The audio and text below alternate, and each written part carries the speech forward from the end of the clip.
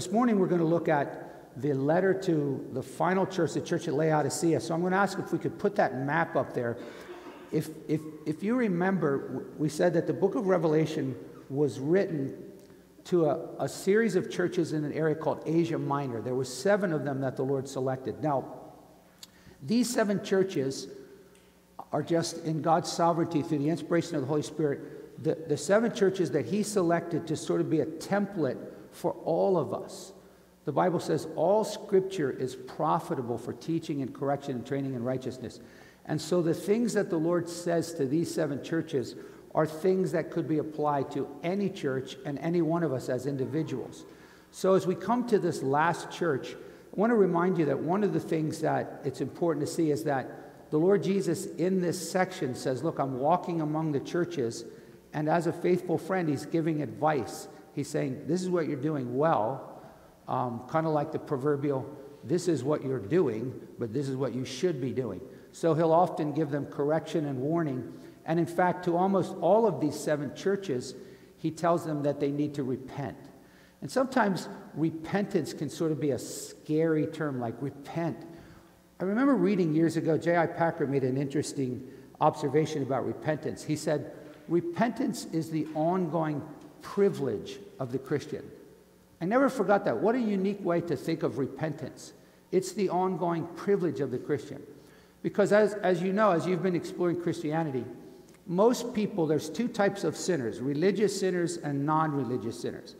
Non-religious sinners could care less about God.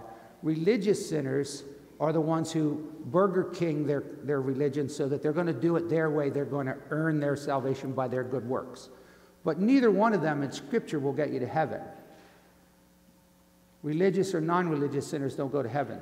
It's sinners who repent and put their faith and trust in Jesus Christ alone and rely on the gospel of His grace. But when you do that, you both repent in that willingness to turn from sin, and you trust in Christ alone. And if you've never done that, I want to urge you, maybe you're from a background where you're told you have to be good, you have to earn it. Did I do enough? That's not what the Bible teaches. The Bible teaches Jesus did enough. He hung on the cross and He finished it. He said, it's finished. He paid for it. And He invites you to trust Him alone, to give your life to Christ, to be willing to follow Him and receive that gift. And you don't even need to know when you did that, but you just need to know that you're willing and that you have done that. But if you say that you have become a Christ follower, we call that a disciple. Advance the gospel and then make disciples. A disciple is someone who has stepped forward and said, yes, I confess that I have made Jesus Christ my Lord and Savior. I have received His gift.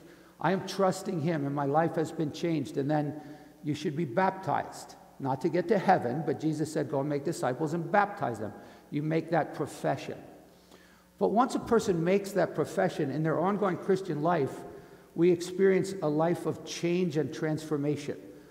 So don't get the impression that the moment you become a Christian, you just soar in glory to be this great Superman Christian on fire for the Lord every day. If you happened to be here yesterday, I felt as though we were standing on holy ground because we celebrated the life of Harmon Johnson. And while I knew him some, I did not realize what a profoundly godly, holy, committed, passionate man he was. And as we talked about his life, I was just so like, wow, this guy, he was exemplary. He lived his life on fire for the Lord and the fruit of his family and labors. It was so touching.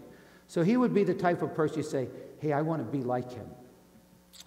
As we engage this last church, the church at Laodicea, right down in that little area, Laodicea, were 2 other places, Hierapolis and Colossae. Now, we have the letter to the church of Colossae. We have the book of Colossians, and we don't know much about Hierapolis, but in the book of Colossians, Paul goes, be sure to read my letter to the Laodiceans. That's not in the Bible. So we don't have that, but we do know a lot about the area of Laodicea. We know that it was a very wealthy area, and their wealth came from 3 sources. One of them was they had a type of sheep that had a glossy black soft wool. Like most people don't like wool, but when it's soft, shiny black. So they made a lot of wealth. They also had a banking industry. I've been told that Bermuda, a lot of Bermuda is banking. So they made a lot of money in banking. Third, people were having eye problems, and they had come up with a treatment for a common eye disease. So they had a salve that they were the manufacturers. They were the pharmaceutical company that had this special eye salve that people used to treat their eye, whatever this eye disease was. Now, in light of that, there was such opulence and wealth that a historical setting that sort of shows you how wealthy they were is recorded in history. In around 60 AD, there was a great earthquake in that area that kind of destroyed the town. Normally, when an earthquake destroyed a town, the Roman government would give subsidy. They would help out. They would, kind of like we do, declare a national disaster and send funds there. They prided themselves that they had enough wealth that they didn't need any subsidy. They were able to rebuild their city with their own wealth. And so that sort of became a point of, look at us. So in the midst of all that, the Lord Jesus brings the gospel to this community, and people become believers. We don't know who started the church. It probably wasn't Paul, because he said he'd never been to Colossae. It might have been a man named Epaphras who started the church at Colossae. So this fellowship, and maybe there's a few little home churches. I don't gather that this was a huge, 7,000 people Colosseum of Christians, but these Christians in this community had heard the gospel and were gathering together, made professions of faith. But as Jesus was observing them, there were some things that deeply concerned him about them, and we just read them, but we're going to walk back through them. As he observed them, he noticed that they were quite content with their wealth. But in the background of that, one of the things that is perhaps worth reflecting on is, in order to become wealthy in that setting, you had to identify yourself with the trade guilds, right? You couldn't just be an entrepreneur disengaged from everybody else. But all of the guilds, whether it was the sheep or the banking or the eye salve, all of them had history of gathering for other things besides just talking business. So there was almost a cultic sense that in order to be part of that, you had to worship the gods of these guilds. You had to become a part of the world. You had to compromise your Christian convictions, because one of the greatest dangers of these churches is when they made a stand and said, no, we're not going to do that. We're not going to go to that temple. We're not going to worship this deity, and we're not going to bow down to Caesar, is that they began to be persecuted. And it wasn't just physical persecution, it was often financial persecution. And a lot of people, like even in America, who call themselves Christians, if they were told, if you keep calling yourself a Christian, you're going to lose your job, they would say, who said I'm a Christian? So one of the things that kind of sets the background is, apparently these people had, though they professed to know Christ, had completely compromised their Christianity in such a way that they were going along as chameleons in the crowd, not willing to come out from among the world and be separate, not willing to take a stand, not willing to suffer for their faith, not willing to boldly witness to their friends and neighbors and people in their guilds, because, hey, that would affect my pocketbook. So the reality is, they had a very misperceived idea of how the Lord viewed them. Their perception was, if I'm wealthy, the Lord must be pleased with me. In fact, perhaps it would be almost like what we would call the prosperity gospel. The Lord wants everyone to be wealthy. Now, that's not the stupidest idea you ever heard of, because in the Old Testament, under the Mosaic law, the Lord did promise to bless and prosper those who are obedient. But as Jesus brought the gospel to this earth, there was no sense in which he brought this message. If you're a good, committed Christian, you're going to be wealthy and prosperous. In fact, it was quite the opposite. He said, through many tribulations, you must enter the kingdom of God. He called us all to be willing to leave any possessions that become our idols. And so they had this distorted view. I'm rich. God must be really pleased with me. But meanwhile, the Lord's gone, it doesn't look like you're praying. You're not sharing your faith. You're compromising and worshiping these idols. You're probably acting immoral and not making any stand against the evils that are going on in your community. So my diagnosis of you is very different from you, what you think your condition is. Now, what we call this is deceiving ourselves. And this is a very scary idea in Scripture. In Hebrews chapter 3, it says this. It says, be careful lest any of you have an evil, unbelieving heart and falling away from the living God because of the deceitfulness of sin. James chapter 1 says this, if you hear the word of God, but you don't do it, you're deceiving yourself. He later says, if you think you're religious, you can't even bridle your tongue, you're deceived. And so these people actually thought that they were really good Christians and that the Lord was pleased with them. And then the Lord shows up and he says, can I give you my opinion? But what I want you to see here is the tenderness of Jesus. Jesus is very sweet to these folks. He's precious. I'm reading a book right now. I believe it's called, Keith, am I right? Gentle and Lowly? Gentle and Lowly by a man named Dane Ortland. I know a number of you have read it. I think I first heard Chuck Sutton was reading it, and a pastor sent me a copy of it. It's really good, just on the tender heart of Jesus. So let's see what Jesus has to say to this church and what he has to say to us. So we're just going to walk through this. Now quickly, remember this. He identifies himself with some titles that relates to this church. That goes back to chapter 1. Then he gives them his commendations or corrections, and then final advice and a promise to those who heed. So let's start in verse 14. He says, to the angel of the church in Laodicea, normally we pray, but Benjamin already did. He says, write this. Now notice his description of himself. The Amen, the faithful and true witness, and the beginning of the creation of God says this. Now, just a couple comments here. Why would Jesus call himself the Amen? Normally what Amen is a statement you make after somebody says something, which means something like, let it be true. Amen has to do with true. Literally in Greek, when Jesus said, truly, truly, I say to you, he's going, amen, amen, I say to you. And in 1 Corinthians 14, it says, when someone gives thanks, we say amen. So typically you say amen after a statement. Jesus goes, I am the Amen. And that goes back to a passage in Isaiah 65, because in the Hebrew Old Testament it says, God who is, 65:16 says, he who is blessed in the earth will be blessed by the God of Amen. He swears by the God of Amen. But interestingly, that passage in Isaiah that talks about the God of Amen, it goes on to say this, behold, I create a new heavens and a new earth. So the Amen God of Isaiah is going to make a new creation. Don't miss that. Because after Jesus says, I am the Amen, he says, I'm the faithful and true witness. In other words, unlike you folks in Laodicea who will not stand up like I did against Pilate and witnessed to the truth and died for it, I am the faithful and true witness. And then he says, I'm the beginning of the creation of God.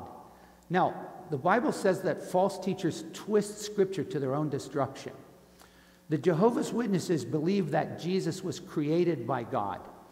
And they twist verses to distort the Bible. 2 Peter 3 says they will do this.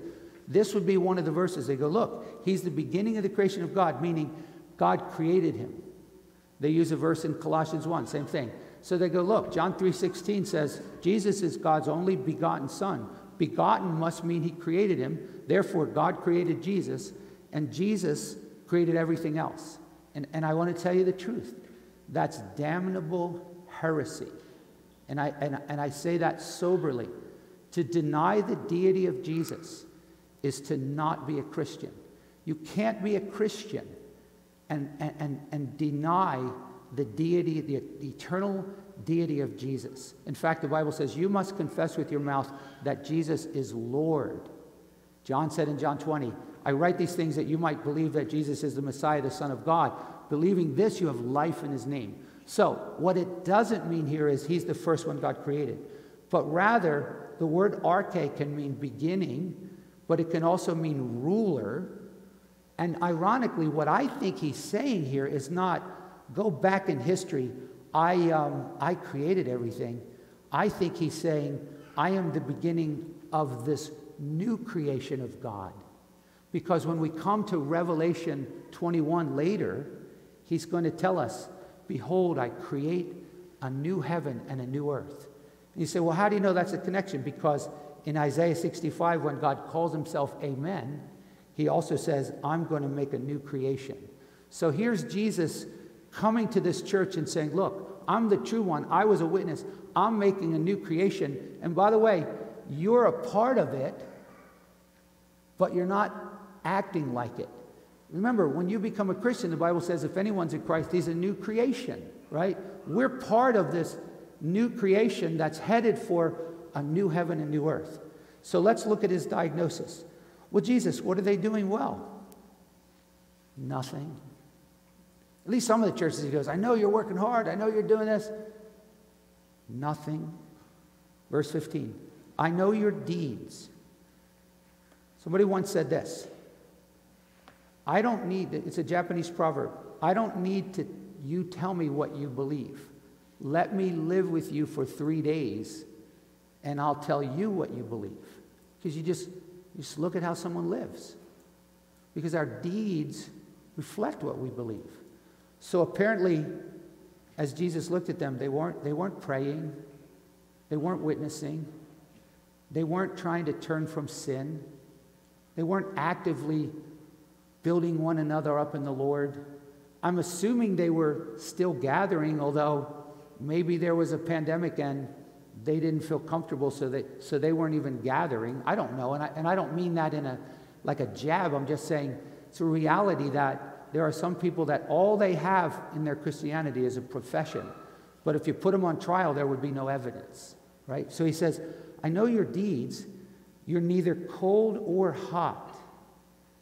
And I wish that you were cold or hot, but because you're lukewarm, neither hot nor cold, I'll spit you out of my mouth. Now, just a quick historical background. This is interesting. In that area, Colossae had an area where there was a very cold stream where they got their water. But in order to get water to Laodicea, it had to go across a warm plain. So by the time it got to Laodicea, their water, literally in Laodicea, was undrinkable. It was that temperature that just gags you, right? So there's a background here when he says you're lukewarm.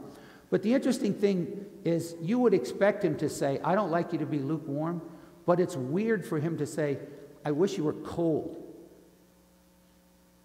or hot. And I'm going, Jesus, why would you want Christians to be cold? Like either want them hot or not at all. Some have suggested that cold would be refreshing, like when Jesus offers living water. So when he says, I wish you were cold, I wish you were offering that life-giving water to others. Hot would then be, I wish you were on fire for the Lord. But lukewarm, you've got nothing to offer to anybody. And then he tells them why he's feeling this way and what it means to be lukewarm. Look at verse 17. Because you say, I am rich and I have become wealthy. Now, to me, the next phrase is the most telling. I have need of nothing. I have need of nothing. One of the heart and soul marks of a Christian who's living for Christ is an understanding of just how deeply we need Jesus every day, right? But functionally, we don't always live that way. If I asked you, how many of you believe we need Jesus every day? We'd all raise our hand, right? If Benjamin put up a song, this is the air I breathe, we'd all sing, and I'm desperate for you. I'm desperate for you, God.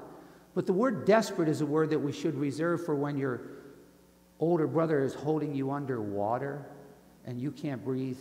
That's what desperate feels like. So sometimes I'll say to people, how many of you believe you need the Lord every day? Oh, we all do. How often do you pray? Well, if I get it, maybe a couple minutes, honestly, I haven't prayed for a week. I'm going, well, then do you really believe that you desperately need the Lord? If you don't even pray, you're like, well, what do I need him for? Like he says, pray for your daily bread. That's a joke. Like I got more bread in my house than I could feed an army for a month, right? What do I need him for? I can get up out of bed. I'm healthy. I'm fine. But what we don't realize is how deeply we need him spiritually. Like how often does the devil prowl about like a roaring lion, deceiving and coming against us spiritually? And if we're not in prayer, he's just having a heyday with us. And there's so many spiritual battles going on around us that we need to deeply engage in, but we're going, but no, I'm fine. I'm doing well. So sometimes there's nothing wrong here with being wealthy. But the danger of being wealthy, and I'm going to use that term in American culture for the most part, a large part of Americans are wealthy when you consider the rest of the world. Wealthy doesn't mean you have, 3 vacation homes. But we got plenty. And the danger of affluence, and I'm pointing at myself, is the danger of affluence is to become spiritually indifferent, right? There's no persecution. We're in the land of opportunity, and we just kind of blend in. I'm not going to say anything at work. I just witness by my life. So here they are, lukewarm Christians, thinking that they're fine. And Jesus says, well, here's my evaluation. Do you not understand that you're wretched, miserable, poor, blind, and naked? Remember the emperor has no clothes? Like, wait, what? How harsh. But it's not really harsh because Jesus goes on in verse 19, he says, those whom I love, I reprove. He could have said, I'm coming with wrath on you. But look what he says in verse 18. I advise you. How tender of Jesus. How precious of Jesus to say to his dear children, listen, I love you. I'm not angry at you, but I reprove you because I love you. And I have some advice for you. He doesn't ram it down their throats. He says, here's my advice. Number 1, he says, I want you to buy from me gold refined by the fire. Now, the irony of him saying, buy from me is like, wait, so I have to pay my way back to you? And I think we're missing the whole point. In Isaiah 55, the Lord says, ho, everyone that is thirsty, come to the waters, come and buy, right? And then he says, freely. So the imagery of coming to buy from me gold, Jesus isn't going to go, what are you going to do to earn it? It's kind of this play on words that's like, buy from me something that's free. Well, what's he have? He says, gold refined by fire. Well, why do I need gold? I'm rich. He goes, you have earthly riches, but you're spiritually bankrupt. So the gold, the idea of being refined, I think, is he's saying, come back to me and let me refine you and purify you from all of the stains of the world that have caused you to be corrupt in my sight, the pollution that has invaded you. And this doesn't mean they're necessarily not Christians, but they're in sin. And he goes, I want you to buy gold. In other words, come and let me purify you. Secondly, he says, buy from me white garments. Now again, 2 possibilities. One is, let me wash you, right? Because your garments are stained from the way you're living. Or you're not saved. And you need to accept the robe of righteousness. In other words, Paul said, when I die, Philippians 3, he goes, I don't want to be found having my righteousness.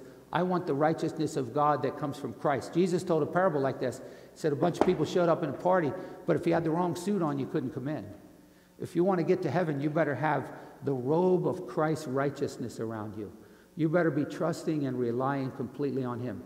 So either he's saying to these Christians, you have soiled your garments in sin, or you're not a Christian, And you need to put your faith and trust wholly in Christ and beg him to clothe you with his righteousness.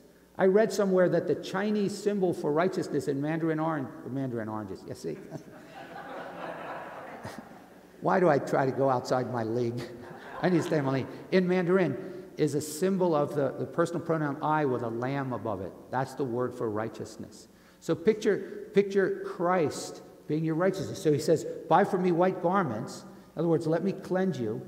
And then he says, and buy for me eye salve to anoint your eyes. In other words, you really aren't seeing well. In fact, Peter uses this word in 2 Peter 1. He says, if you call yourself a Christian and you don't have any godliness, desire for knowledge, perseverance, holiness, brotherly love, he says, you've become blind or short-sighted, like you don't get it. You can't see anymore. You're spiritually deceiving yourself. And so he's saying to them, come back to me, my children, and let my Holy Spirit begin to open your eyes again. And I'll tell you where he's going to do it, through this book. The entrance of thy word gives light. The word of God not only corrects us, but then it trains us in righteousness. It shows us the area. And I have to confess, as I'm reading that, even as I sat at Harmon's funeral yesterday, and I hear his kids say, I never heard a cross word between my mother and father. I'm just shrinking down, going, take me now, Lord. I'm a spiritual pygmy, right? So rather than us go, well, this is just talking about them dirty sinners who shoot heroin and don't come to church, I'm going, well, this might be talking about us. There's definitely applications for me. Lord, open my eyes. So Jesus says, those whom I love, I reprove and discipline. Be zealous, therefore, and repent. So he's not saying here, all right, let's put our hands in and let's just go out and be on fire. I love what John Stott has a beautiful little book called What Christ Thinks of the Churches. But he has a quote here. He says, commitment without reflection is fanaticism in action. In other words, if we're going to be, let's be on fire for Christ. He goes, well, hang on, let's think a little bit. But then he says, reflection without commitment is paralysis of action. So having heard the assessment, and the Holy Spirit presses home to each of us, here's where you might be lukewarm. Well, what do? Here's the invitation. We stop and reflect. Jesus says, behold, I stand at the door and knock. Right? He's knocking. Now, it has often been understood that this is an invitation to unbelievers. And it could be. But I honestly think this is talking to Christians. He says to them, those whom I love, these are his dearly beloved children. So first of all, I think he's saying to Christians, if you have Fred Flintstone Jesus, remember the beginning of Fred Flintstone, the Flintstones, when he puts Dino out, the dog, but then when he gets in the door, Dino puts him out and closes the door, and he's out banging on the door. Subtly, sometimes we sort of push Jesus to the side of our lives so that he's no longer the center of our lives. Anybody else feel that way beside me? Or am I up here the only person that does that? I don't wake up every morning going, oh, Lord Jesus, I fix my eyes on you. I set my affection on things above. This is a battle of idolatry in our hearts with the gospel. But Jesus is saying, let me come back to that place of lordship in your life. It sounds very much like Ephesians 3 when he said, I pray that Christ will dwell in your heart by faith. They were already Christians. So I think he's saying, based on reflection, am I the center and Lord of your life where you're living for me? Where every day you're in my word, you're praying, you're serving me? Or have you pushed me to the side for whatever reason in all of the helter and skelter of life, and suddenly you're just lukewarm?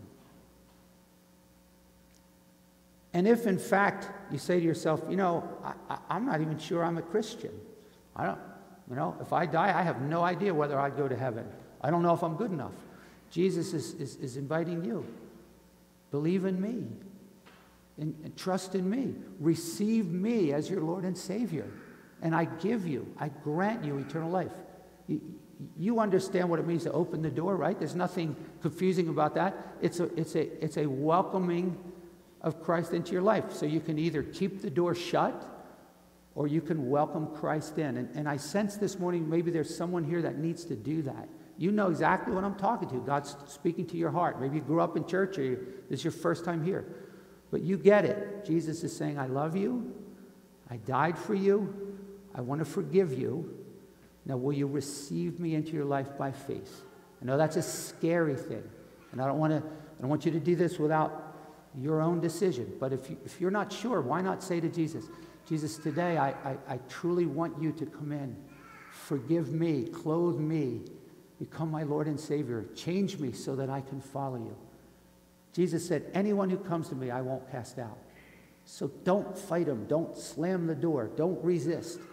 Welcome him in. And then he gives a promise. I will come in and dine with you. And there's going to be a relationship. Meals are fun together. You don't eat meals with your enemies. To dine with Jesus, to enjoy his company, his presence, his fellowship, not just with him, but with other like-minded believers. That's the sweetness of the Christian life. That's the taste of heaven. One day we'll sit down with him in the kingdom of God, but we don't have to wait till then. We already can enjoy fellowship with Jesus. And then he says, if you overcome, you'll sit with me on my throne as I overcame and sat with my Father. Well, how did he overcome? He overcame by dying. He overcame by being willing to obey God in the midst of a difficult scenario. My brothers and sisters, pray for me and I pray for you that we all, not one of us, will fall back. Jesus said, of all those, God, you have given me, I lost none of them. That each one of us would persevere and overcome and not renounce and go back and just give up. But trust in Jesus, surrender to him, and let him carry us through until the nets are full and the trumpet sounds. Amen? Let's pray.